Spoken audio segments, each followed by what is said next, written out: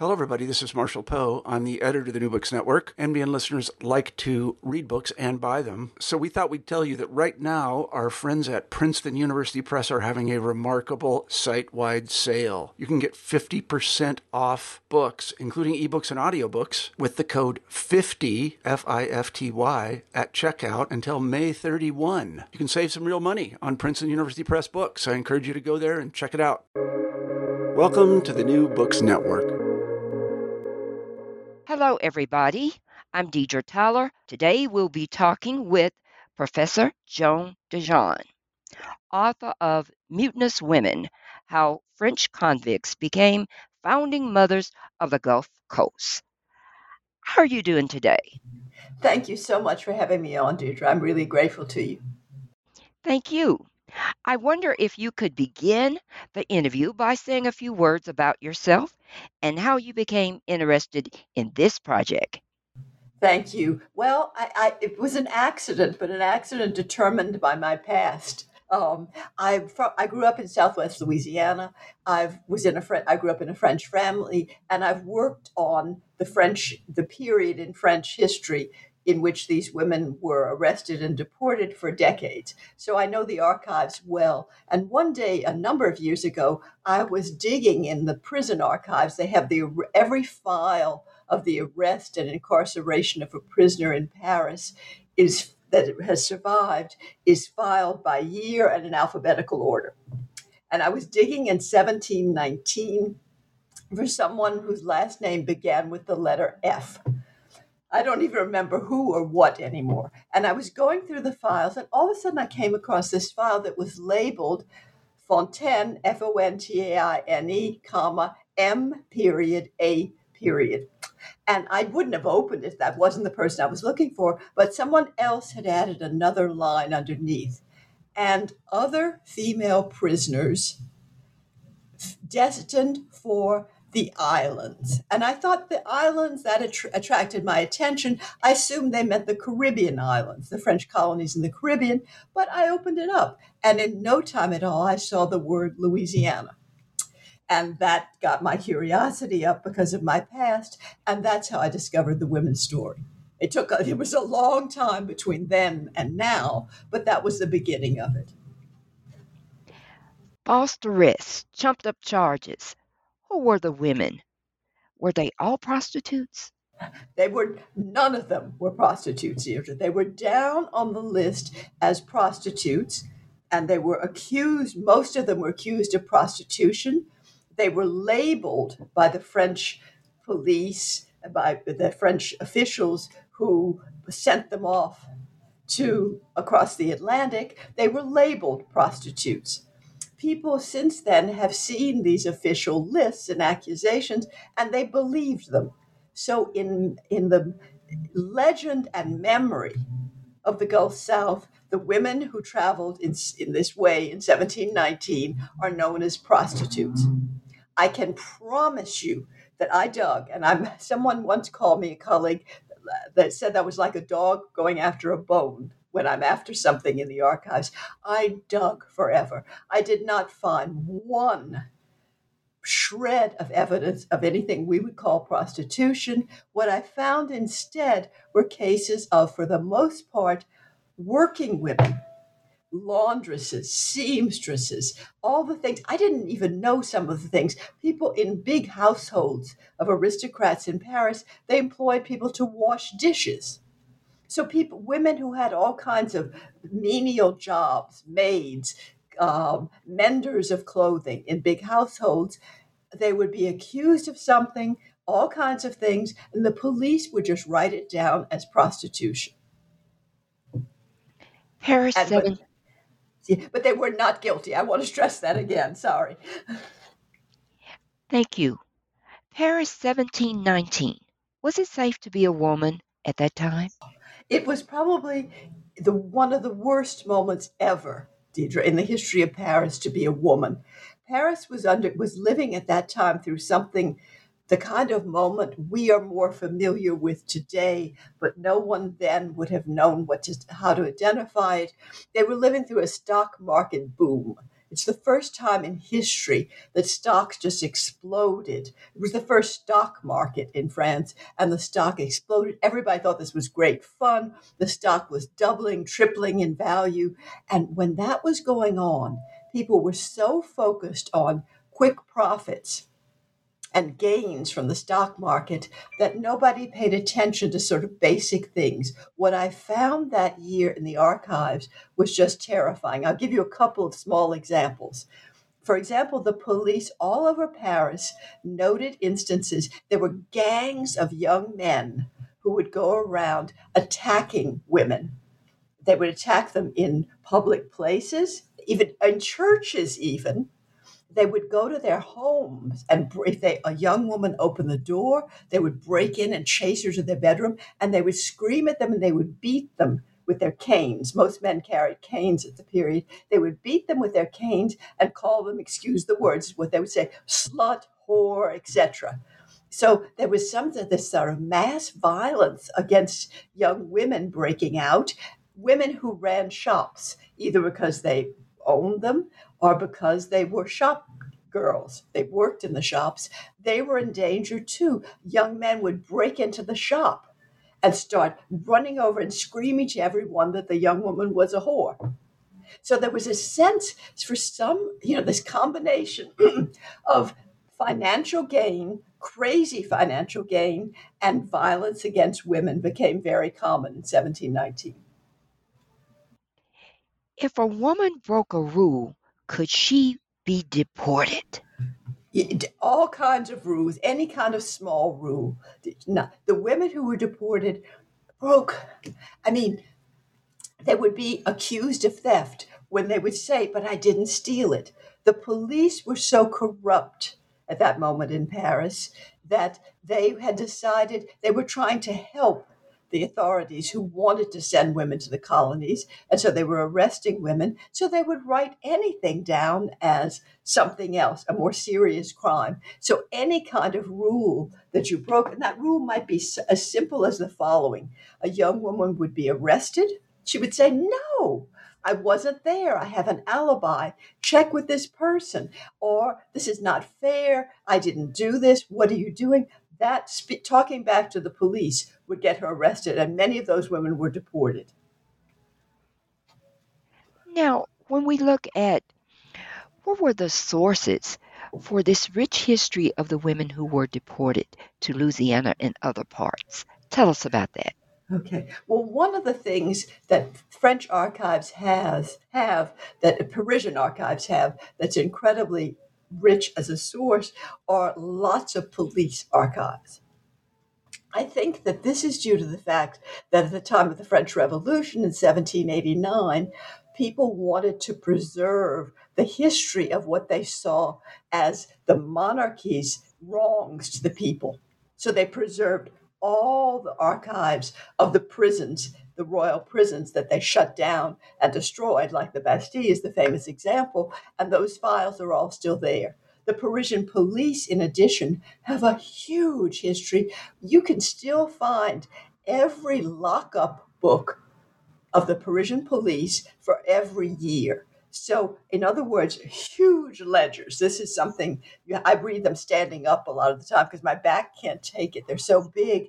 But every person arrested in Paris listed, and there's a spit there. It's divided into columns. So you have the name, you have the accusation, you have the arresting officer's report, and you have the reports made afterwards. So there are all kinds of archives like this. There are other archives from the judiciary bodies who tried them. Those are less complete, but you've got many varying sources in different archives that give different aspects of the history of those arrested and incarcerated in Paris. So those were the kinds of archives I followed. I also tracked some of the families were, if you had any kind of money, you had to have some money for this to be possible, then you went in front of notaries to register various moments in your life, wills,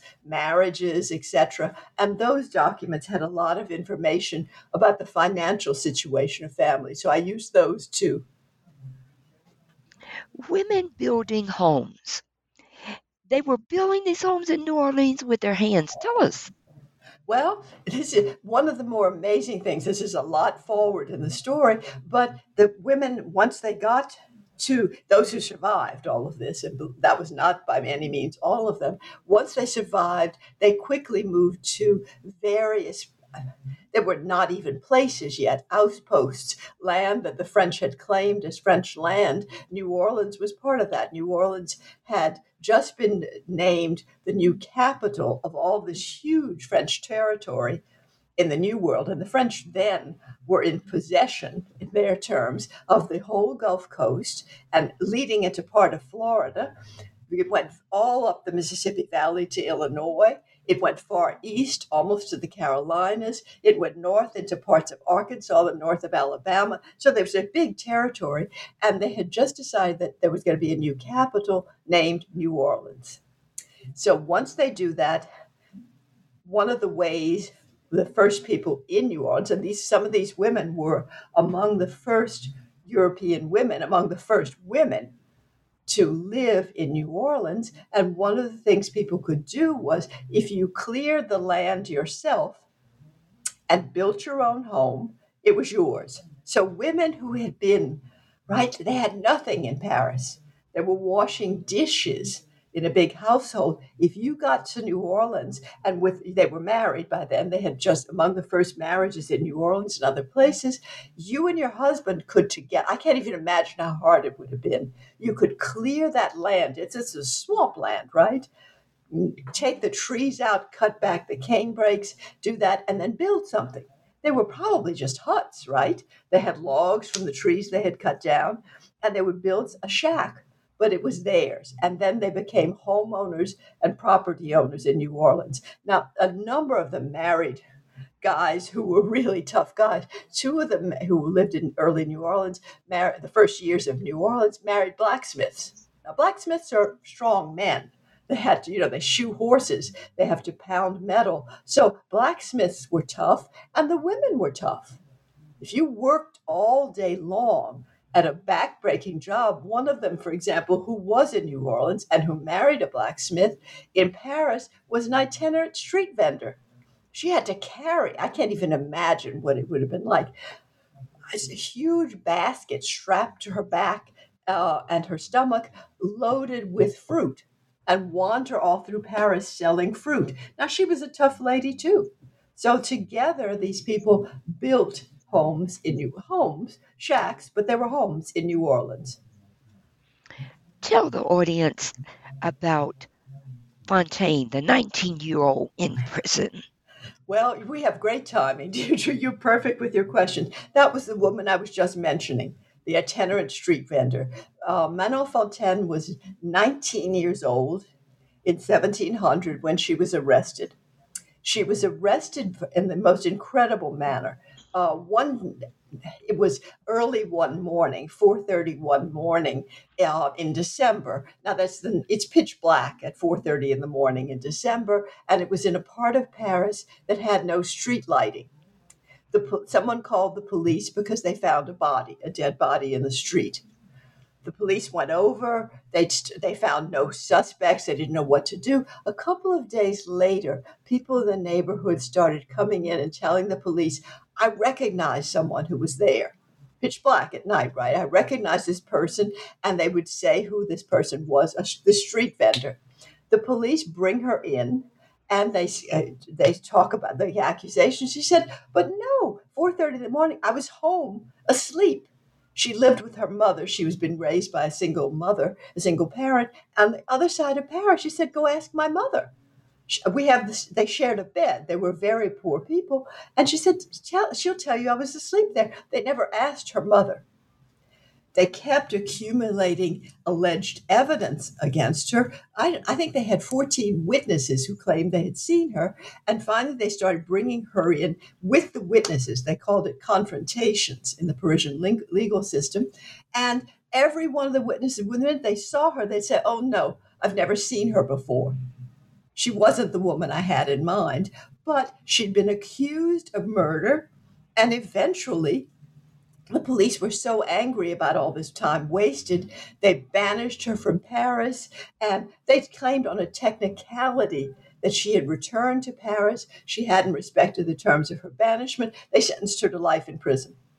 And that's how she ended up being there and deported and building a home in New Orleans with her husband, a blacksmith.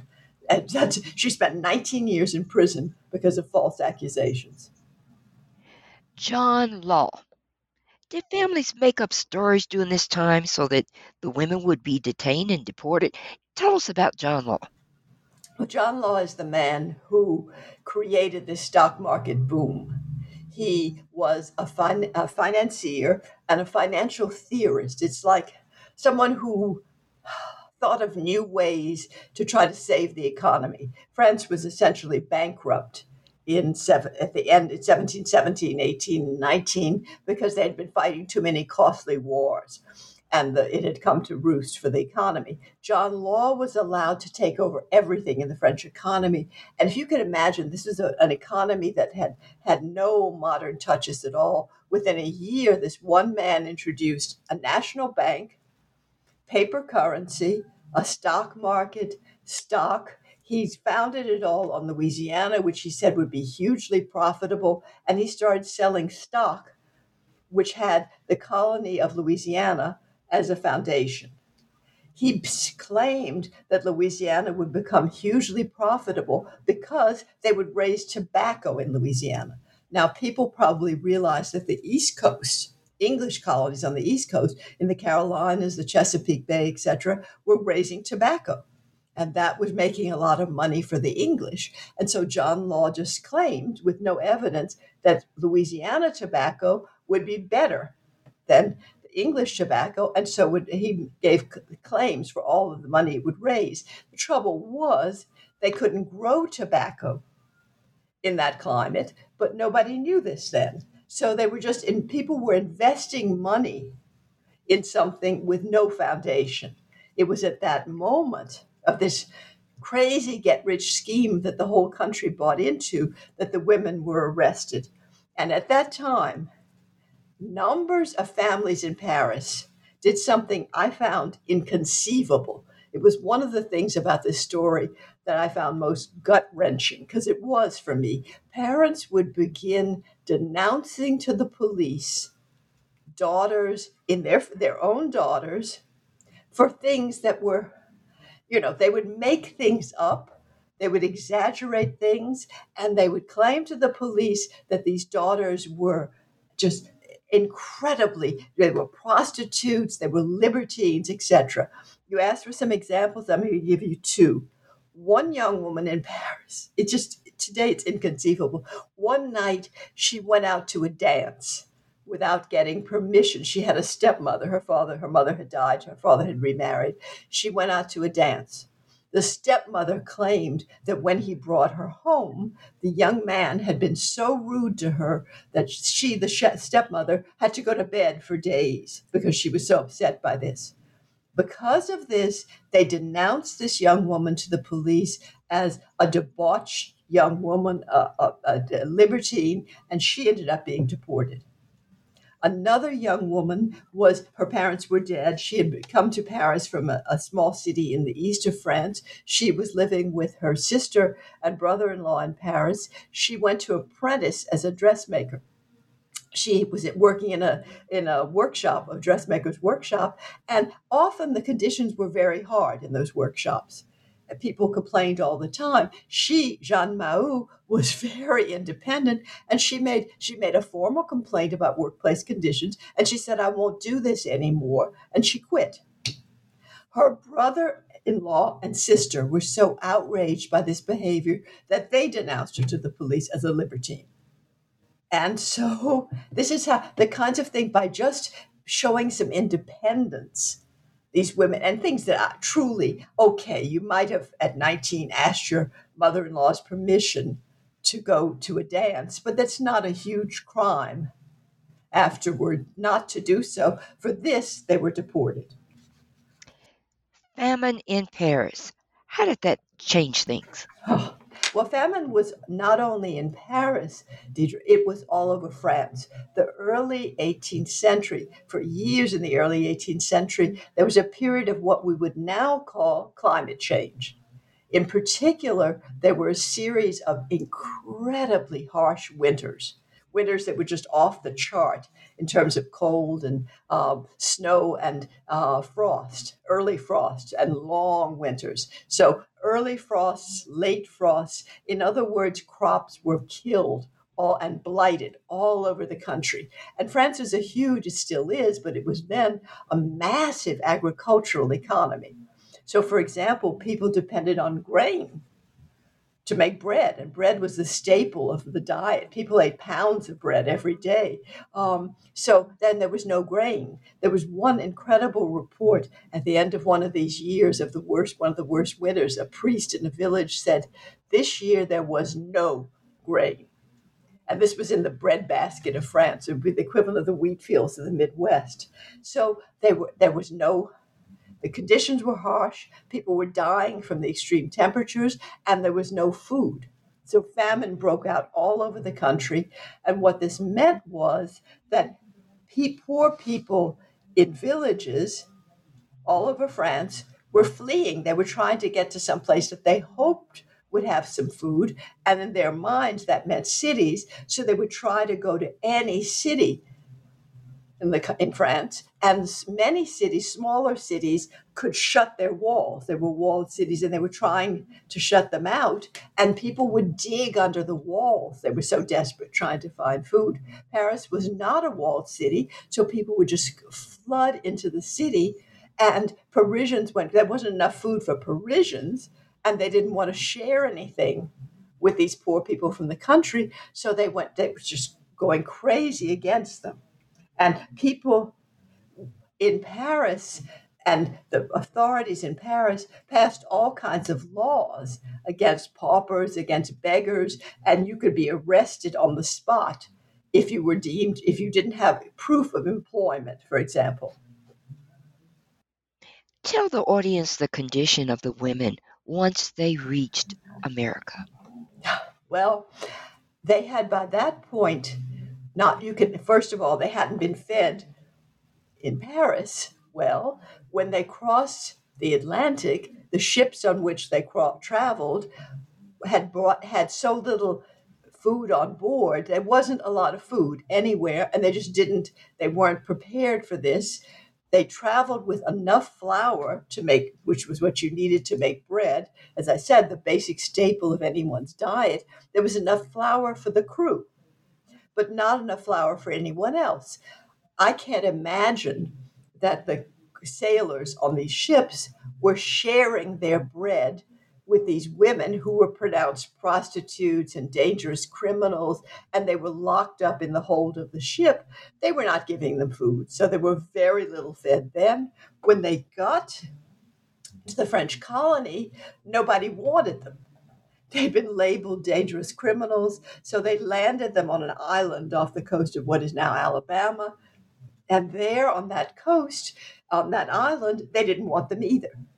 So then they put them into big rowboats and they row them to another island. And it's an uninhabited island. So they just deposit them there and leave them. And the island had no fresh water, no food, no storage place for food.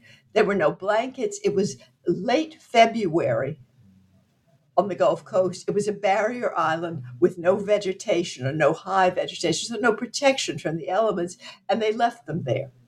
So I think it's safe to say that the conditions were miserable for them. Now, there were Irish women in Paris. Tell us about that. Yeah, there were. One of the things I was surprised about were the numbers of foreign women who were arrested. I think all nations, and certainly the French at that moment, it probably hasn't changed that much over time, had a great suspicion of foreigners. And at this moment, there were numbers of Irish women in Paris. They were all Catholics, Irish Catholics. And at that time, in the very early 18th century, in Ireland, the Protestants were in power. And Protestants were pushing Catholics out of any kind of position of influence or wealth or anything. So Catholic couldn't own land, they couldn't hold office, and they didn't have proper access to education. Indeed, almost no access to education. So my guess is that these young Irish women who were always arrested in groups so I felt that they had probably traveled together in groups of 5 or 6 from Ireland to Paris, and there was the nearest Catholic country. They were trying to find a place where they could practice their religion freely and where they had access to a better life, a freer life. The reason I can't be sure of any of this is time and again on arrest records of these young Irish women, I would find the police writing, she didn't understand a word of French. They had just gotten there. They didn't speak French. So they were arrested and they couldn't explain who they were. How did society look at the poor people in France? Did they have cases of women who really asked to be deported? No. Well, actually, 1 or 2. They asked to be deported, but not because of poverty. I think they were just they felt that they had no life in France.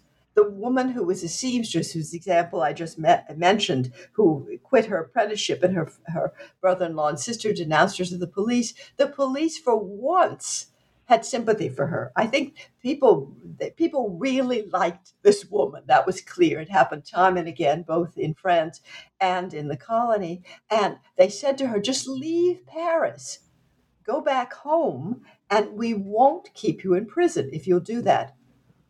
I called her the free spirit because she just refused to accept anything like this. She said, I'll never go home. She hated her hometown. Her whole family was dead. There was nothing for her there. And she said, so send me away. I don't think she knew what she was getting into. She couldn't have, but she chose, if you will, to be deported. So there were some cases, 2 to be exact, when women did choose it. Otherwise, poverty was the main reason women were deported to this country, what became this country.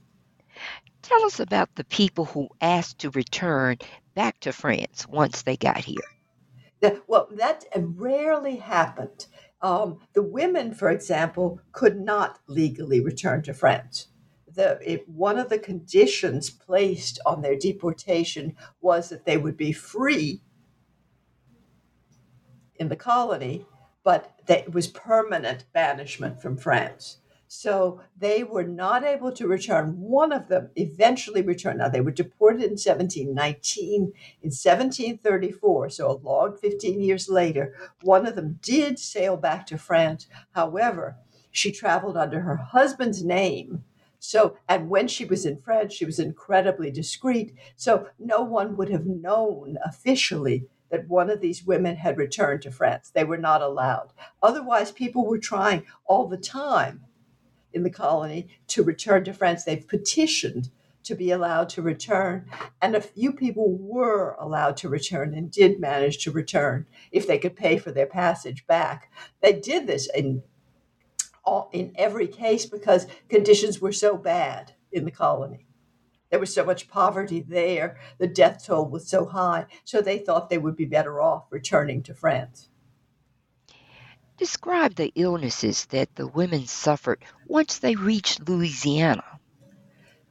We don't know exactly why people died when they reached the Gulf Coast. I was talking about that. I mentioned that just now with the people who wanted to return to France. There were all kinds, of course, of diseases in the colony that didn't exist in France. With contagious disease, I mean, look at the conditions today. We still can't identify things precisely in so many cases. And then they just didn't know. So they called the diseases fevers in the plural because people were just dying of unspecified illnesses, and they died in masses. I mean, when they got to the Gulf Coast, for example, when they were allowed to leave this island where they had been deposited, they were rowed ashore into what is now known as Biloxi. And in Biloxi, there was no housing for them. So all the women and thousands of other people, everyone who arrived in the colony for a year or so, were just deposited on the beach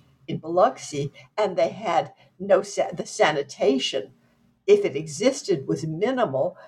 Overcrowded conditions, more and more crowded as time went on, poor sanitation, bad food, etc., little access to fresh water. All of this meant that disease would spread very, very rapidly through these groups. So they died of unspecified illnesses, is what I'd say. Now, something else you talked about in the book, you talked about the first 10 marriages in New Orleans. 5 of the brides were deported women. Tell us about that. So at first, we don't know, for example, what the dates were for the very first marriages among this group of deported women, because there was no record keeping. Marriages, of course, at that time were religious ceremonies performed by priests. There were very few priests in the colony, so it was hard to get married. In some of the settlements, we know that people who wanted to get married simply gathered some friends together, and then they stood in front of this group of friends and said, I marry you. You're my husband, you're my wife. And that counted, but there was no one to perform the ceremony. And one of the main problems, in addition to this, was the fact that there was no way to record, even if there was a priest. It's just, for me, it's incredible. All these records in Paris, right, of the police describing who was arrested, how they were arrested, what happened to them. But in the colony, there was no paper. At first, they had little scraps of paper, but those, of course, haven't survived. The priest kept begging, send us a book in which we can record marriages, and send us ink, because without paper and ink, they couldn't do it. Finally, they get a book, and this one of the first. They have one in Mobile. They have one they record there for Mobile and Biloxi. Finally, they get one for New Orleans, just when the city is beginning. And the first marriages in New Orleans are recorded in this book. And of the first 10 of them, 5 of the women had come over on this ship and as deported women. Now, a ship arrived with 300 on board, and you said only 10 remained alive. Tell us that story. Pestilence is very simple. The ship I was talking about, I think it was actually 40, but 40 is not a big number either. And in France, someone got on board the ship who was carrying a disease. And contagious disease, as we all know, spreads. And here were people in confined conditions for weeks at a time, and the disease kept spreading. And so of the 210 people boarded, 40 got off. So there could be that kind of death toll during the crossing simply from contagious disease. We don't know what they were. People called them plagues. And, we don't know today what kind of plague. So I'd say, once again, unspecified fevers killed them off during the crossing. And that happened on most crossings. There were particularly terrible examples, such as the one you just asked me about. Biscuits. I thought this was interesting. Tell us that story about the biscuits. Well, food, bad food, so that these people crowded onto the beach in Biloxi. And as time went on, went on for over a year. Hundreds of people, finally thousands of people are piling onto the beach there. They have no food. And people finally bring some food brought over on a French ship. However, people in France would do this again and again. When they would send food to the colony, they would send substandard food. So in the case of hardtack, biscuits, as people may know it as hardtack, it's just flour, but the flour was spoiled. And that probably had picked up microbes somewhere along the way. They also sent salt pork that was spoiled. So these people were starving there on the beach, and they would grab anything given them, but they'd sent them spoiled food from France. So they were eating this food which they thought would save them, and they were dying from that as well. Mobile. Was it common for the women to remarry quickly? Well, it was common for women to remarry all over the colony because their husbands died. I mean, women died, as we know, we've just been talking about it, massively in the colony, but men died massively too. And anyone who, if you had, especially if you had a child to raise, women remarried as quickly as possible. It was just that happened in France too, by the way. It was so hard to raise children, and men remarried as well because they had to have someone to help them raise the children. So remarriages took place all the time. I think the most important story of that is one of the women married 4 times. So her 3 first husbands died. But that was a common story. It was just part of life in this new world. You talked about the Choctaw Native Americans who were enslaved. Tell us about their role there with the deported women. It's a big question, and it's hard to do it quickly, Deirdre, but I'll just do a little bit about the enslavement of indigenous peoples, of Native Americans from various nations was quite common in various French colonies in what is today Canada, which was New France at the period it existed also. It happened earlier in the founding process of founding Louisiana, and there was not only the Choctaw, the Natchez, any Native American nation near a French settlement would suffer from the fate of enslavement. It was a different kind of slavery. It was not, and this is a big issue, and I'm going to just move very quickly over it and give just a couple of bits of information. It was not like the enslavement of African Americans because it wasn't chattel slavery. These enslaved indigenous people were not bought and sold. They were just considered the property of some European colonist. But it was common, and then it disappeared over time. So it gradually faded out, and by the end of the women's lives in the colony, by the 1730s for sure, this was no longer a significant phenomenon. There were very few enslaved indigenous people left. Now, what is the message you want to leave the reader once they finish your book? Well, my message would be quite clear, and thank you for asking that. I wrote this book for the descendants.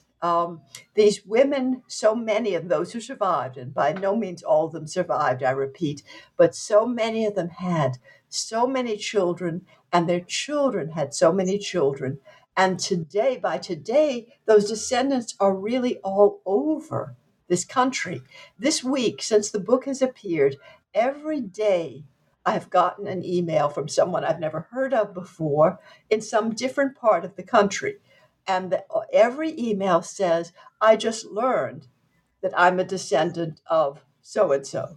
Yesterday's email was a particularly lovely one. It was from a man in Washington, D.C., Northern Virginia, who had learned that he knew already that on the paternal side, he was a direct descendant of one of the women. He didn't know her story.